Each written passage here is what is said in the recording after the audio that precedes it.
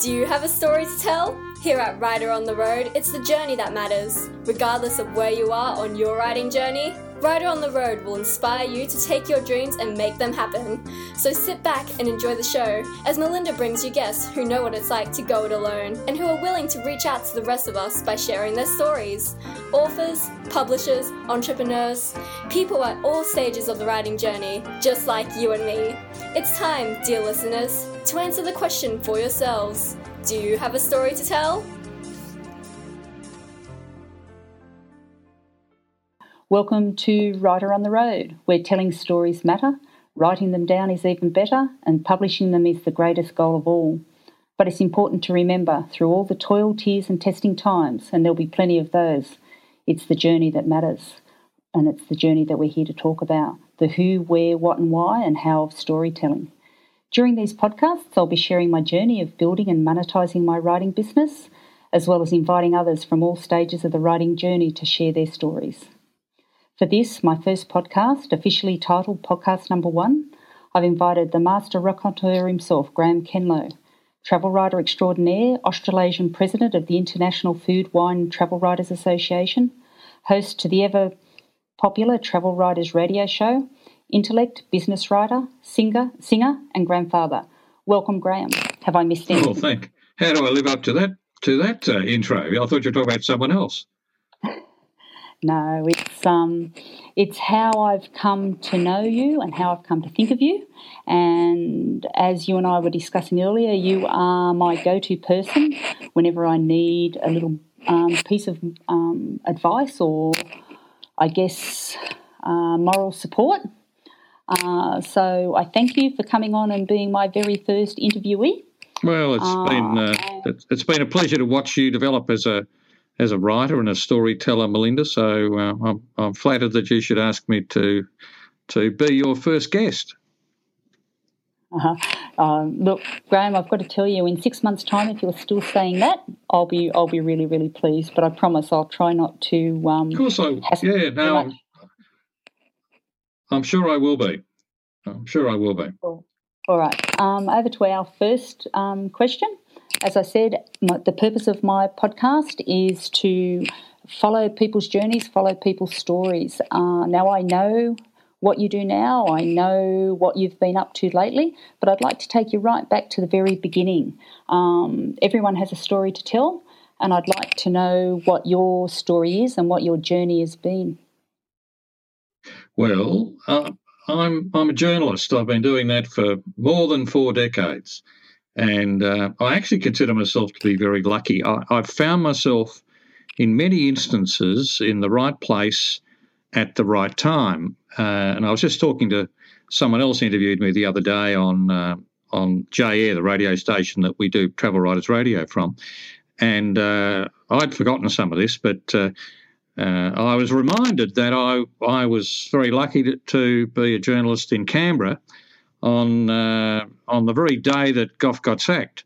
So I stood in front of him. You don't see me in pictures because I'm where all the photographers were. I'm holding up a recorder, an old tape recorder, to take down what he was saying to the assembled crowd and maintain the rage and all the rest of it. And at the time I was working for the Melbourne Herald, which was an afternoon newspaper, and we were in fact the afternoon paper for not only for Melbourne but for Canberra and also for Tasmania.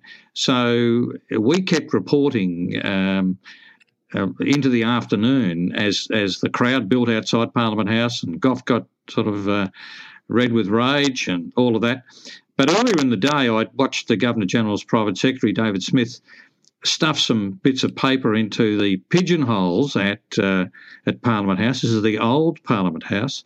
And I just picked it up very casually and sort of looked at it and wandered back to the office. And as I read it as I was walking, my pace quickened as I recognised what it was actually saying. And I ran into the boss, and because I was young, one of the younger reporters sent to Canberra, and said to me, "Hey, we've got a good story here. Gough's been sacked. And what's more, there's no caretaker government. Malcolm's been given the job. He's actually been named as the Prime Minister." And that's highly unusual. And, of course, my boss couldn't believe it, a guy called Tony Hill, Anyway, we set about starting to write the story, and so that was one of the days that I remember vividly in journalism, and how the crowd sort of materialised virtually from nowhere, and then all these media heavies came in from interstate, and one of them caused a bit of a fist fight down on the non-members bar, which is an area of the old Parliament House we used to be able to overlook from our office window. So that was all a bit of fun. I count myself very lucky to have been in Canberra. I subsequently wrote a thesis on the role of the media in the downfall of the Labor government, and that got me a diploma in journalism it was in those days. I later got a Bachelor of Arts in journalism, but so I was lucky doing that. I was also lucky in that one of the first areas that I started to write in after I left daily journalism was in technology. And I was right there to witness the birth of the PC industry. So I've actually interviewed virtually all the heavies in the PC industry at that time. This is when you had access to, the boss of IBM, the boss of Lotus 123, although that's probably not terribly well known now. And the other person I interviewed, and you won't believe where, was I interviewed Bill Gates. I was at BRW, actually, at the time. I was the technology editor. And I interviewed Bill Gates in his hotel room at the Las Vegas Hilton. And he sat on the fluffy stool under the mirror, and I sat on the end of the king-size bed. And I was doing radio at the time too. I was working for 3AW just one night a week doing a technology program. And so I had a recorder there to sort of take Bill down. And to save me writing copious notes. And Bill rocked backwards and forwards so badly, like a savant, that I couldn't keep the microphone in front of his mouth, and he was oblivious to the fact that I was trying to record this. And I got back to Australia, and the actual recording wasn't good enough to put to air, but I was able to use it to write my story. So, I could put up with the fact that he drifted off the mic and I could barely hear what he had to say, but I had enough to write about my time interviewing Bill Gates. And he invited me that night to the Chili Cook-Off, which was a traditional thing in Vegas, which every year staged this big IT expo called Comdex. It's now dead. It became so big it cannibalised itself.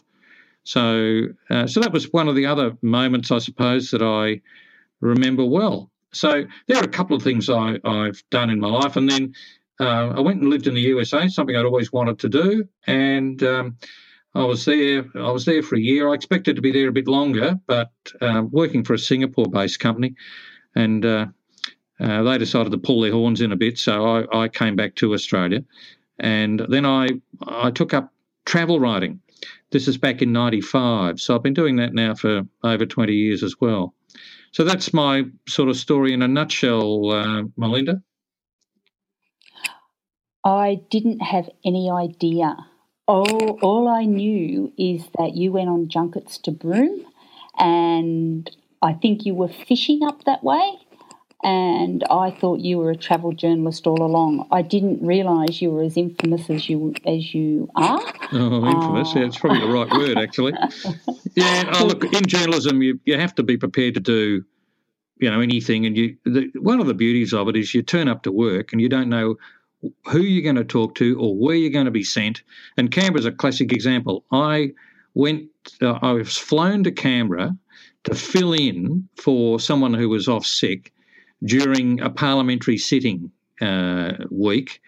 And in those days, we used to have to go and sit in the House and take down the proceedings, just like the Hansard reporters, except we didn't use their technology. We used whatever means we had. And I had reasonably good shorthand. That was one of the things I was taught as a cadet. So I was sent for that reason. And I ended up staying there 3 months, which turned into 4 years. And the last year I was married, and my wife was here in Melbourne, and I was in Canberra on my own, and I'd sort of turn up back in Melbourne about every second weekend. That was the one concession the company made. They'd fly me back every second weekend, and if I was desperate enough, I suppose I drove the other weekends. But you'd sort of left on a Friday, and you got to Melbourne at midnight-ish or something, and then you had Saturday, and then halfway through Sunday you had to turn around and drive back. So there was, I guess I was desperate. I did that a few times. But, so I've done a few interesting things, Melinda.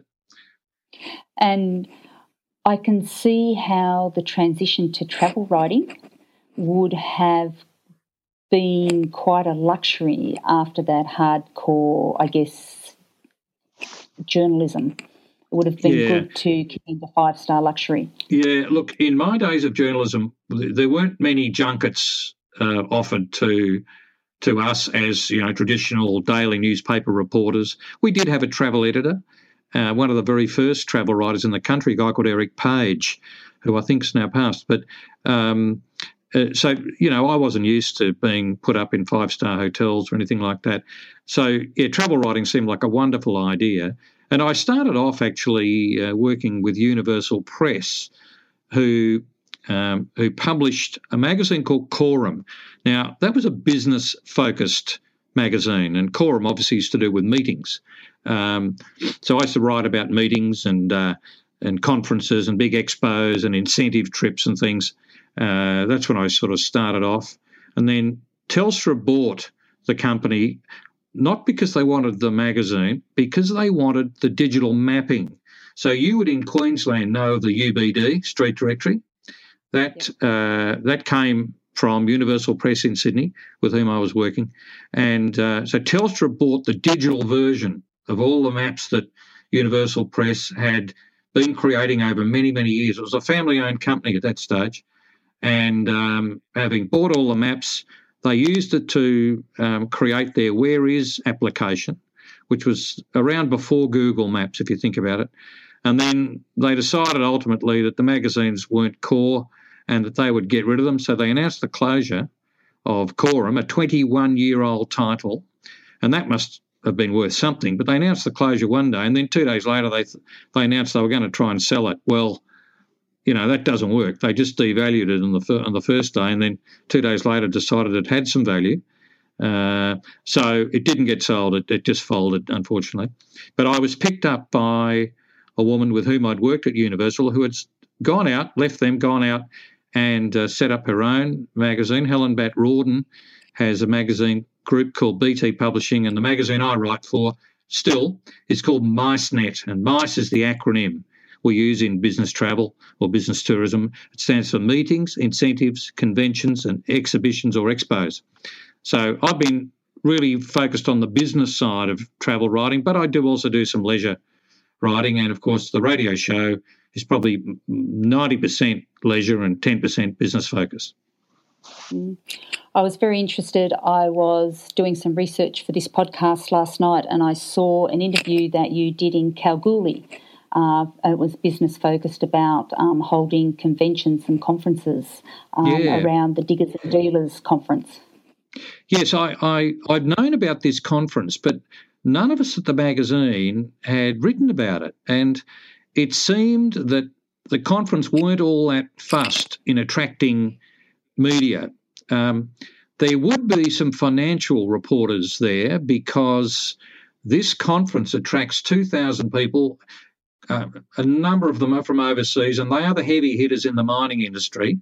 And as the name suggests, it also attracts the finance industry who are out to fund exploration here in Australia and offshore.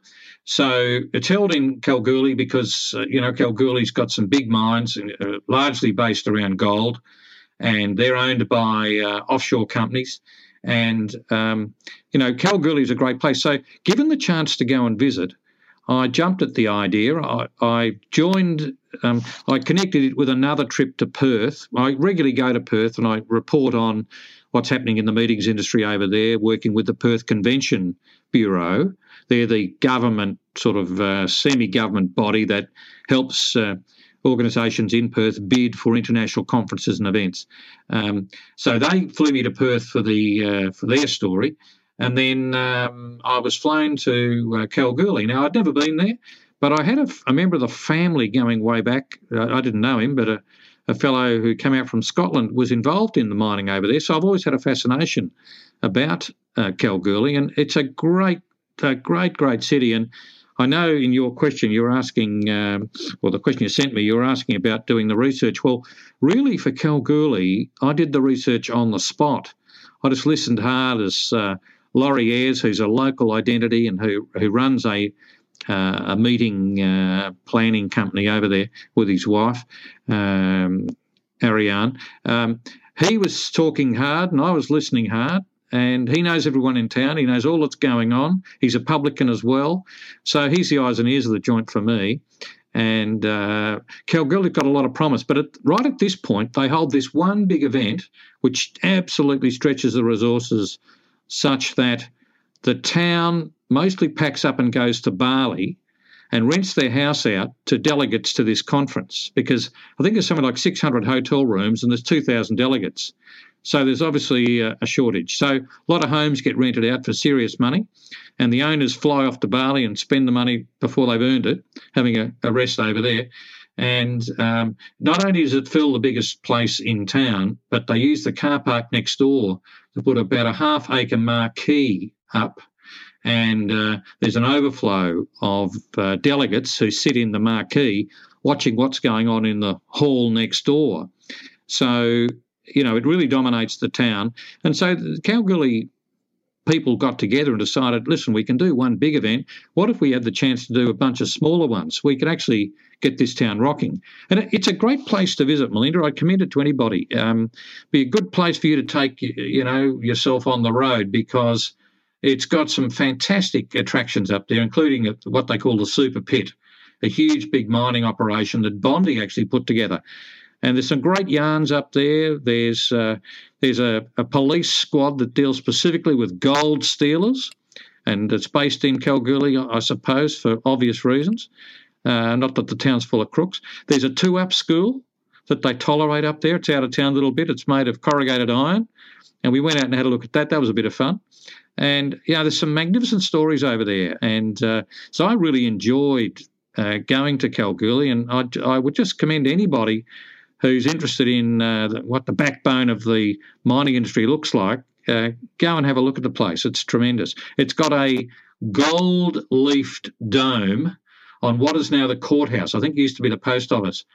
And so the local mining companies got together and they bought this gold leaf. I think it's quite a few $1,000 worth of gold leaf, and someone went and got up there and stuck it down onto this. I guess prior to the gold, it might have been a copper dome or something, but it glints in the sunlight. Looks fantastic. You can see it from all around the place.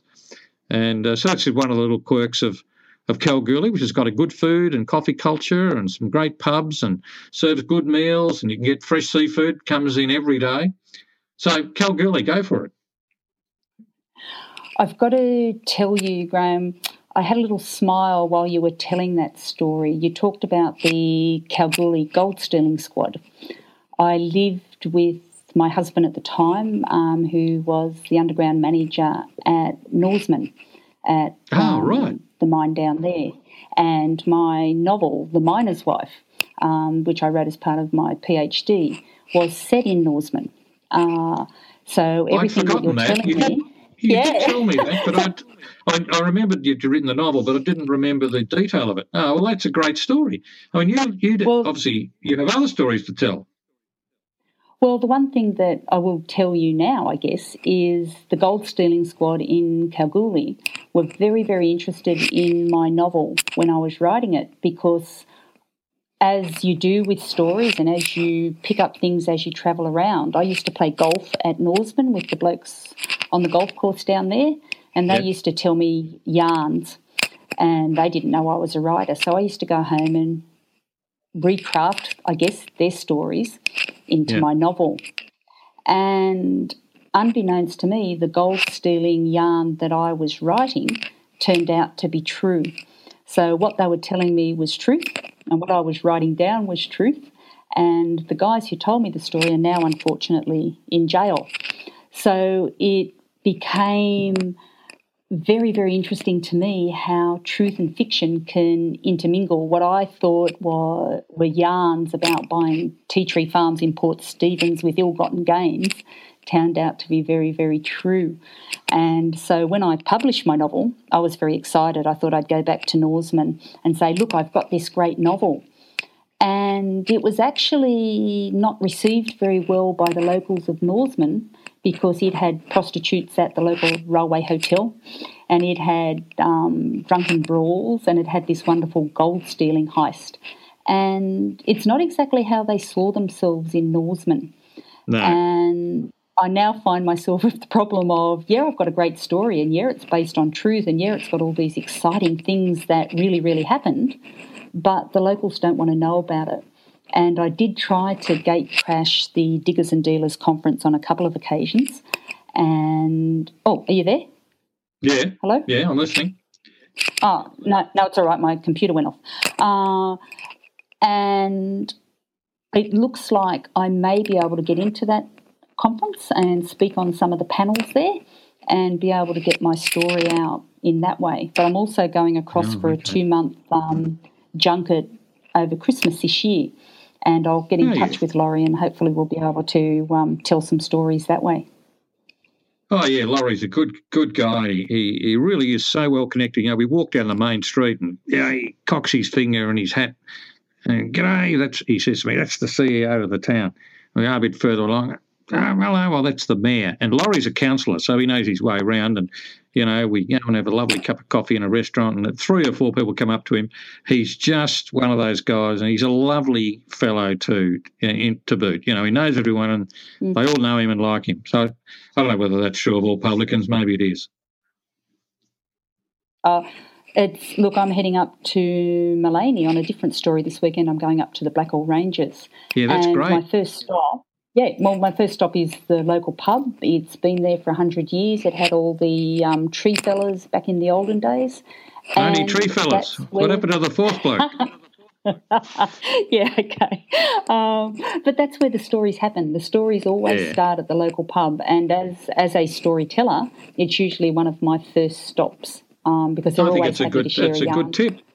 Yeah, and look, when we used to get sent on, I used to, for the Herald, do stories on decentralisation. It was a big issue, and the regional towns of Victoria were mightily concerned that, everybody was heading to the city and they were getting left behind, and they didn't have the services that the city had, and, it was expensive to get freight up there, and the telephone cost more. And so we would go to all these towns, myself and a photographer, and do these stories. And my two ideas for getting a good yarn were, go to the local pub and have a beer in the public bar and yak to a few blokes, and as long as they know you're not there to do an expose on them, they'll talk to you. And then the other thing was, if you could find a taxi driver in the town, even though it may not be a big town, there usually be a taxi driver, he or she, mostly he in those days, would also know the ins and outs of everything, and would be happy to share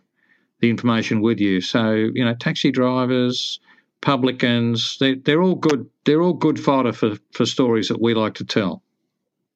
And I guess that's something, as I'm talking to you, and it's way off what we were going to talk about. But in order to get a story, talking to people will always give you an opening. If you're prepared to talk and you're prepared to listen, something always comes up. Yeah, that's true. That's true. I think if you want to tell stories, you've got to have good ears, and you probably ought to using the ears in proportion to the mouth, like twice as much as you use your mouth. I'm not a good example of that because I just can dribble on forever. But, I think if you show genuine interest in people, they will tell you amazing things. If they feel like they can talk to you with some ease, then, you'll find that you build some sort of relationship. It may not be exactly trust at that point, but some sort of relationship. And if you ask them about them, most people are more than willing to tell you about them and their achievements and what they've done. And like I was talking to a prospector who goes to the Diggers and Dealers conference in Kalgoorlie. Laurie introduced me to him. We were just chatting away, and I sort of said to him, what, you go to the conference? He said, yeah. I said, so you're not just a little bloke out with a waving one of those magnetic devices around? He said, oh, no. He said, we all start like that. But he said, I was basically accumulating claims, accumulating lots that I could put together. And I said, oh, so you're a bit like a real estate agent for mining. And he said, yeah. But he said, you can stake a claim, but you have to actually pay the government a certain amount of money and you've got to spend a bit on it. You can't just sit on it and do nothing. Anyway, he accumulated a bunch of these in a particular location. And he said to me, I was at the Diggers and Dealers conference one day and over morning tea, a bloke came up to me and offered me $14.8 million for my blocks of land that I had the claim over. And he said, and I took it. So that was a good story. And it's true. It is true. Oh, and when you live out in those places, you hear those stories all the time.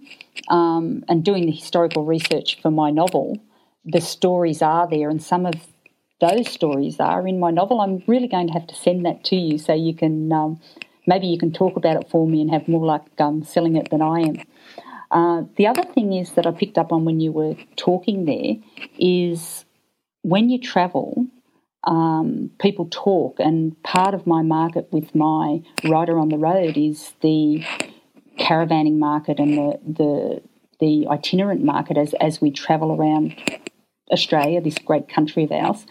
And on the side of my caravan, I've got my books and my websites. And without having to do anything, people will come up and talk to you. Yeah.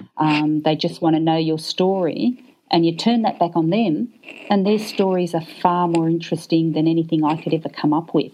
And I guess part of the idea of this podcast and part of the idea of me travelling around is to encourage people to do something with the stories that they've got to tell, whether it be to a magazine, whether it be for their family, or whether to put it into a book form. Because all of our stories are interesting and not enough of us are writing them down. No, and the other thing that I tend to do a bit more now than I used to is I will always have my digital recorder, my digital field recorder with me, and you'll find that I think if you sat outside your caravan with your recorder and invite people to sit down and talk to you for your podcast, you'll get a queue. You have a line of people who want to tell you their story because it works for me. Now, I just happen to have a radio station that broadcasts our stuff first, but a lot of our listeners are on SoundCloud, and they don't want to listen to the whole 2 hours of our show. They are interested in a 10-minute segment usually, and so we get quite a big response from all over the world. Unbelievable places like the former Soviet bloc countries. It's just unbelievable. Ukraine and Afghanistan and all these weird stands, that I didn't know there were so many stands in the world. They're all listening to, well, not they're all listening, but a number of our listeners come from those places. It's just weird. Of course, we have Aussies and Yanks and Canadians because, the Travel Writers Radio basically is a production of the International Food, Wine and Travel Writers Association that I set up, the radio show, I mean.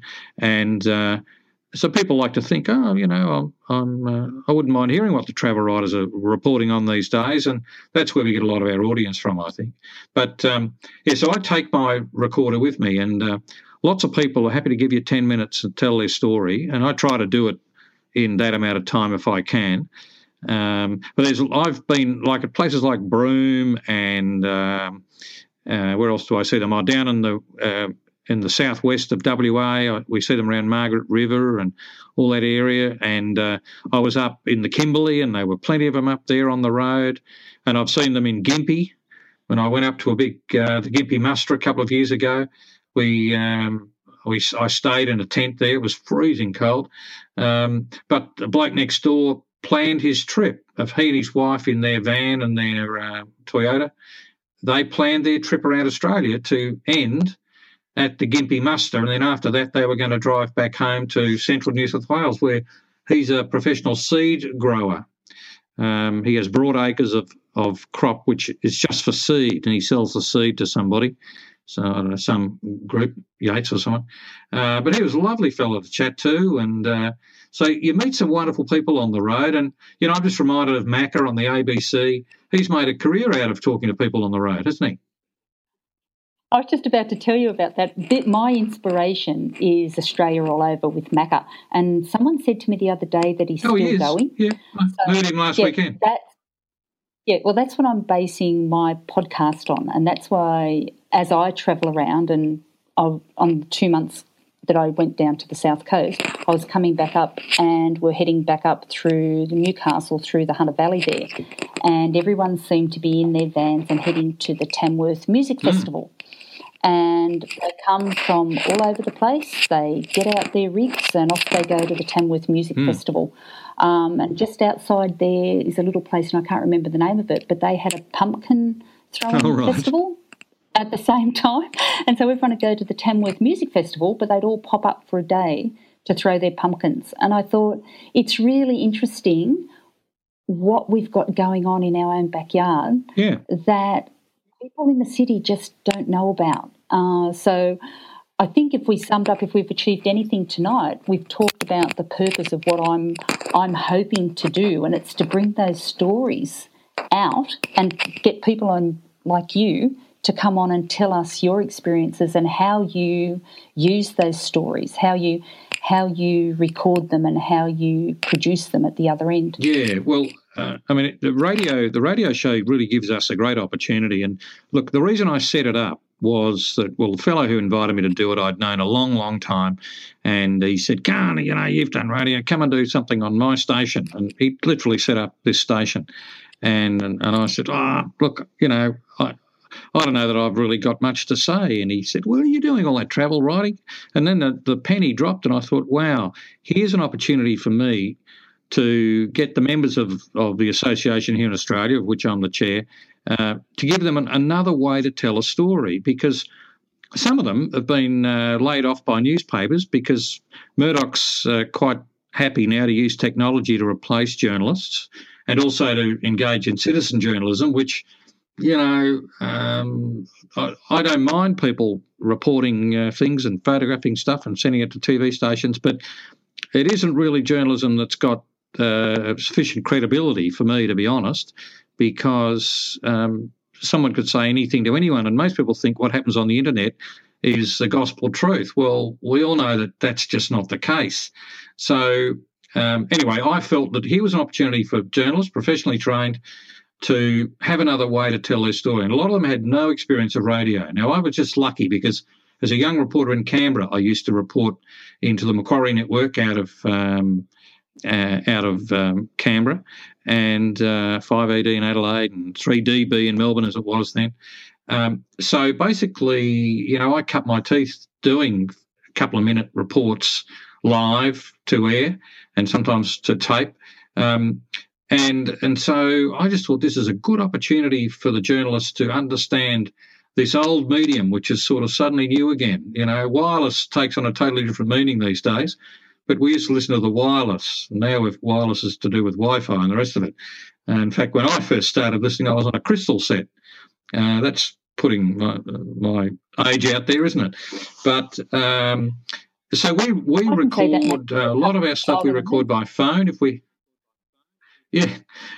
haven't been in actually face-to-face with our interview subjects, we'll record the interviews by phone. We process them in the studio. We've got equipment that helps improve the signal from a telephone. And there'll be play. We put that to air. We compile a show. We run some music because people don't necessarily want to just hear talking heads for 2 hours. So we play 2 or 3 music tracks each hour, which break things up, also give me a chance to find some crazy music that I might like or that suits the topic. For example, we had a story on the refugee centre in Melbourne, and so I just typed into Google, I think it was, song about refugees, and up came this song, and you wouldn't believe it. So I played that. And then we had another story about this was last night, we had a story about a travel company in Britain called Large Minority Travel. Now, they specialise in adventure travel, a bit like that Race Around the World. and but they'll send people off on adventures in Cambodia on tuk-tuks, for example. So I thought, this is a good story, and my reporter had done a good job in it. So I get on the Google again, song about tuk-tuks. Sure enough, up comes a song about tuk-tuks. I listened to it, make sure there's no profanity, and yep, I played that. And then I had a story. I had an interview with a guy who announced that by the end of this year or by later this year, we would be able to bid for vacant aircraft seats right up to the point of departure, virtually at the departure gate. Using an app on your mobile phone, you'd be able to bid to sit in that seat in business class that's otherwise going to go empty. And I thought, this is a good story. So we interviewed him, and then I got on to Google again, and I typed in song about cheap flights. Up came this parody song from 3 British women about cheap flights. It might have been the Ryanair song for all of the complaining they did about what happened on board and how expensive it was, and how their 50p fare suddenly had to have every other little thing added to it, and it became so outrageous. But they were so locked in, they'd agreed to pay for so much that the last lot they had to pay for, they just couldn't back out of. So the 50p, I think, became 50 quid. Anyway, they were very, very funny, and the girls in the studio couldn't believe that I'd found this song. But, that's one of the crazy things we do, just to try and make radio a bit interesting. And we don't take ourselves too seriously, Melinda. We've had you on the show. And what a disaster that was. But I was just thinking, you were talking about Googling in songs and things. I had my year 12s today, and I Googled, I did exactly what you did. We were talking about job seeking because they're about to go out into the big wide world. So I Googled in movies about getting a job, and up came The Wolf of Wall Street, which had 504 profanities. So I thought, R-rated, no, didn't work for me at all. Yeah, I bet it did. I haven't actually seen that movie, but I feel like I know enough about it to maybe I'll get it when it's available on Netflix or something. There's amazing job opportunities out there. There's lots of job opportunities for people in our business, in the travel industry, in all sorts of areas that maybe people wouldn't necessarily expect. So every now and again on the show, I talk to someone who's got an interesting job in travel or food or wine, and just to give some of these kids an idea as to what opportunities might be out there that are sort of under their noses but they don't recognise. So, we try to cover the whole gamut if we can with the radio show. And, we even talk to people who've written books like you.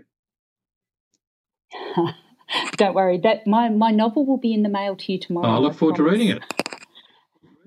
Yeah. Look, Graham, I've taken up more of your time than I promised that I would, but as usual, you're so very, very interesting, I could just let you talk all night. But I think we've covered most of our questions. I think researching your story before you start can be a good idea. As I said, I went on and had a look at your SoundCloud last night, and I did exactly what you said. I punched in the stories that interested me, so it was 10 minutes here, 10 minutes there, and there were winery stories, there were destination stories, there were people stories that I thought, oh, wow, I'd like to go there and do that. And I think we've covered the International Food, Wine and Travel Writers thing. We've covered the travel radio. We've covered your career. We've got in a bit of a plug about Kalgoorlie. I guess the only thing left that we have to do is, should people be interested in travel writing as a way of telling their stories, how do you recommend that they go about it? Well, how do you recommend that they start? Lots of people do travel, so, they're no worse or no better than those of us who are journalists who also travel, because we all have experiences, and it's actually about your collected experience that is the critical part of travel writing. It's not a laundry list of what flight I went on and what the food was like and all that. It's more about what serendipitous thing happened to you that you think other people would find interesting, amusing, sad. What emotion could attach to an experience that you've had. So And I suppose the other thing one should mention is we don't do radio with pictures. I think they call that television. And I did that. I tried that and didn't like it much, so I left it. But if you're out there doing travel writing, you want to have good pictures because you want people to be able to see what you've done. And even on our radio show, we do run an image on SoundCloud of the person or the destination or something that relates to the interview. So, collect your thoughts as to what it was you did that you think is really interesting. Now, it might be really interesting to your next door neighbour. I don't know that talking to the dog and getting him to bark counts as interest. I think, you need to talk to a human who can ask you questions, maybe some hard questions. And experiences is what it's about. And I think they're the things to be looking out for. And because if you look at or read some of the great travel writers, Thoreau and those sort of guys, they are writing about interesting experiences, what the man in the seat next to them on the Orient Express was wearing and how he combed his hair and what his nails looked like and what book he was reading. And, all of these are the word pictures that build up interesting situations and how you got to talk to the guy and how he turned out to be much, much more interesting than you thought he would be just looking at him at face value. I suppose the other thing I would say along those lines is do your research, but don't prejudge what a place might be like. Be open to be drawn into an experience. Now, you and I were among some others in Hawaii. Melinda, we could have gone there expecting it to be all, boogie boards and Hawaiian shoes and grassy skirts and all the rest of it. And yet, beyond that, we had these incredible spiritual, I suppose I'd call them, experiences there that I didn't expect and that really put Hawaii in a totally new light for me. And I've been going there for years. So I'm interested in the ancient Hawaiians. I'm interested in the fact that it was the commercial interest in Hawaii that shut down the monarchy, and now Americans are clamouring for a monarchy, and they had one for all those years, but people got a bit greedy and they sort of virtually locked the Queen up in her palace, Iolani Palace there in Honolulu, until she signed over her rights to the commercial interests that are now involved in sugar cane and pineapple growing and all that sort of stuff. So I felt that trip was wonderful, a wonderful opportunity. And I know you went to Maui, didn't you? Oh, no, the Big Island. Oh, no, I went to the Big Island, and it was a pivotal moment in my writing life as well. I wrote a story called I Never Promised You a Cowboy. And it was about, I can't even remember the guy's name, but he was a native Hawaiian man, and he was just the most beautiful man. But what shocked me was I never expected a cattle story on the Big Island of Hawaii. And ever since then, I find myself writing cow stories. And here I was at an International Food, Wine and Travel convention, and I found myself writing paddock stories instead of the 5-star stories.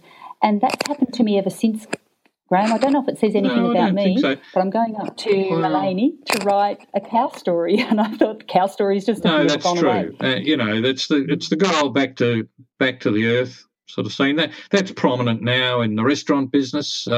This nose to tail eating and farm gate to fork. It's all about getting back to the basics and being a conscious consumer, eating seasonal things, not. And there was a story on television last night about the bluefin tuna stocks in Australia being quite low, and Neil Perry, of all people, has agreed now not to sell bluefin tuna in his restaurant because he now recognises that it's virtually an endangered species. But we're fishing it because everyone else is fishing it. Every other country is fishing it, so to speak. And that's a pretty crummy reason, I think, to persist. But the industry obviously wants to make a quid, and I suppose they should be allowed to do that. But what's the total cost going to be? And, when there's no more tuna, then I guess we're a poorer civilization for that. Anyway, if people are interested in travel writing and maybe you are a travel writer, you've got a blog or you've been writing for the local rag or you've done a book or, you're interested in food or wine or travel, and you're professional about writing, you're welcome to send us a note. And if you're interested in looking at the Travel Writers Association, that's www.iftwa.org. And it's an American established organisation, established there in 1981. But its roots go right back to the 50s in Paris, when a group of people got together and talked about what they'd eaten and what they'd drunk over the previous week. And so it started very culinary focused, and then it sort of branched out into travel. But it's a great organisation, and I'm proud to be part of it and to be leading it here in Australia. And you have to qualify to be a member, so have a look at the website and you'll see what the requirements are. And if you think you're interested and want to get in touch, my details are on the website, the Australasia division, and we'll be happy to help you. All right. I think that's a excellent place to end it for tonight. I'd like to thank you, Graham, for being a true friend as always, and for your very, very interesting anecdotes, I guess, as we went through nearly the last hour. And I was worried for an hour, have we? That I'd take up half an hour. 47 minutes. Lucky my car's not on a meter. And I thought, lucky I'm at home and the car's in the garage. I'm hoping your wife doesn't come and strangle me because she's watching TV. It's a pleasure to talk to you, Melinda. I've enjoyed watching your growth as a writer and as a person, and I hope we catch up again soon. Well, we definitely will. And for anyone who wants transcript of our chat tonight and maybe some details that Graham's shared with us, they'll all be up on my website, www.melhammond.com, as soon as I learn how to transcribe them, which will hopefully be in the next couple of days. And I'll be back with you next week with another episode of Writer on the Road. And good night from me.